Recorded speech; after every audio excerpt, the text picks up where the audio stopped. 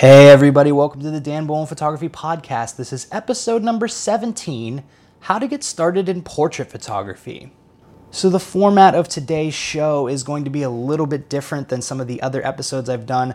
I actually decided to take one of my YouTube videos and repurpose it into a podcast episode. So I've been thinking about doing this more and more just to give people the opportunity to consume the content I create for YouTube in a different format and see if it works better for them.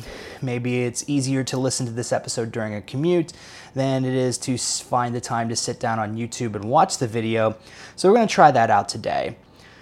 I'm also in Seattle this week, so I thought this would be a good time to test out this format, as it was a little bit easier to put this episode together in advance of my trip.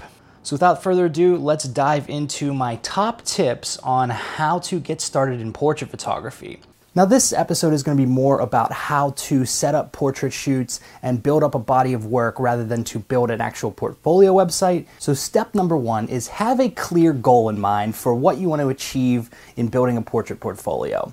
What kind of people do you want to shoot with? Do you want to shoot photos with men or women or couples or all different types of people? Do you want to build up engagement shoot photos? What is it that you want to build in a portfolio, and why do you want to build a portfolio? For me, I wanted to get a series of headshots in natural light during golden hour, particularly experimenting with backlit photos. And so I had a clear goal in mind for the project, and I was able to structure my photo shoots in a way that I was able to achieve that goal.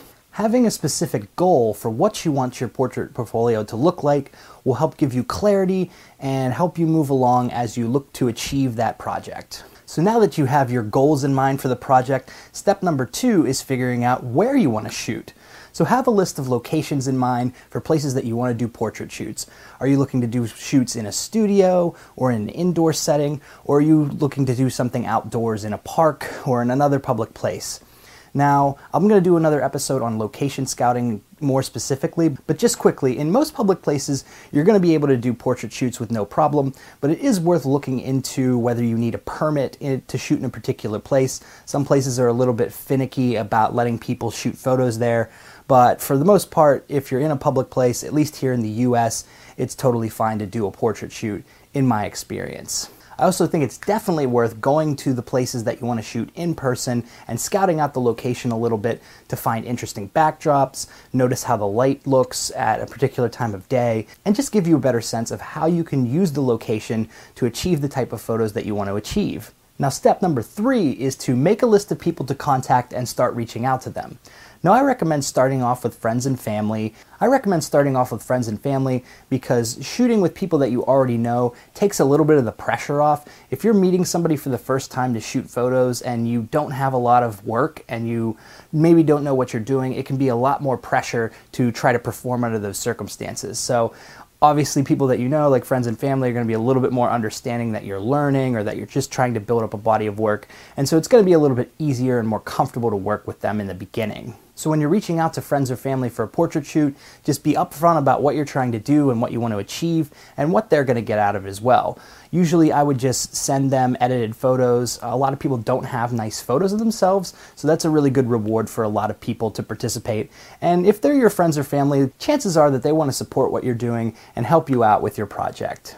So now that you've reached out to friends and family, if they agree to shoot with you, follow up with a specific time. I usually ask what their schedule's like over the course of the next couple of weeks, and then once they get back to me with times, I pick a time and a place and tell them to meet me there. So now that you've sorted out all the details for your portrait shoots, step number 4 is to start shooting portraits. Now during the portrait shoot, it's important that you take charge and direct the other person in terms of posing and what kind of look you're trying to achieve. Most people are not used to posing in front of a camera, and a lot of people are kind of camera shy, so a lot of people just don't know what to do when they're being photographed. So it's important to tell them what direction you want them to stand, how you want them to arrange their hair, which way you want them to look, and those sorts of things. And even experienced models often appreciate giving some sort of direction. Now obviously if you're just getting started, this part of the whole process can be a little bit of intimidating. I know it was for me, but honestly the more you practice at it, the better you'll get,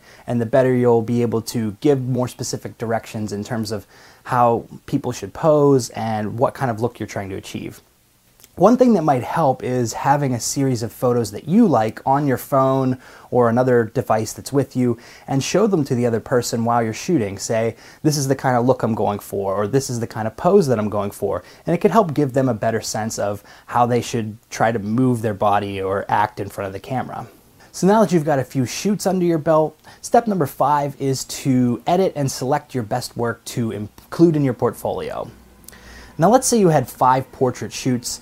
I would recommend only including 1 to 3 of the best images from each shoot in your portfolio. And if you're putting a portfolio up on a website, each gallery you put up should have something like 12 to 20 pictures. If you start getting more than that, people will probably not look at all of your photos. So it's important to only include your best work in your portfolio. This is where you want to put your best foot forward. And if you're putting photos online on a site like Instagram, I recommend only posting a few photos from each photo shoot. It doesn't make a whole lot of sense to post like 6 or 10 photos from an individual photo shoot all at once, because again, if you're posting images that are less strong, it makes your stronger work not stand out as much, and it makes your photography as a whole not look quite as good.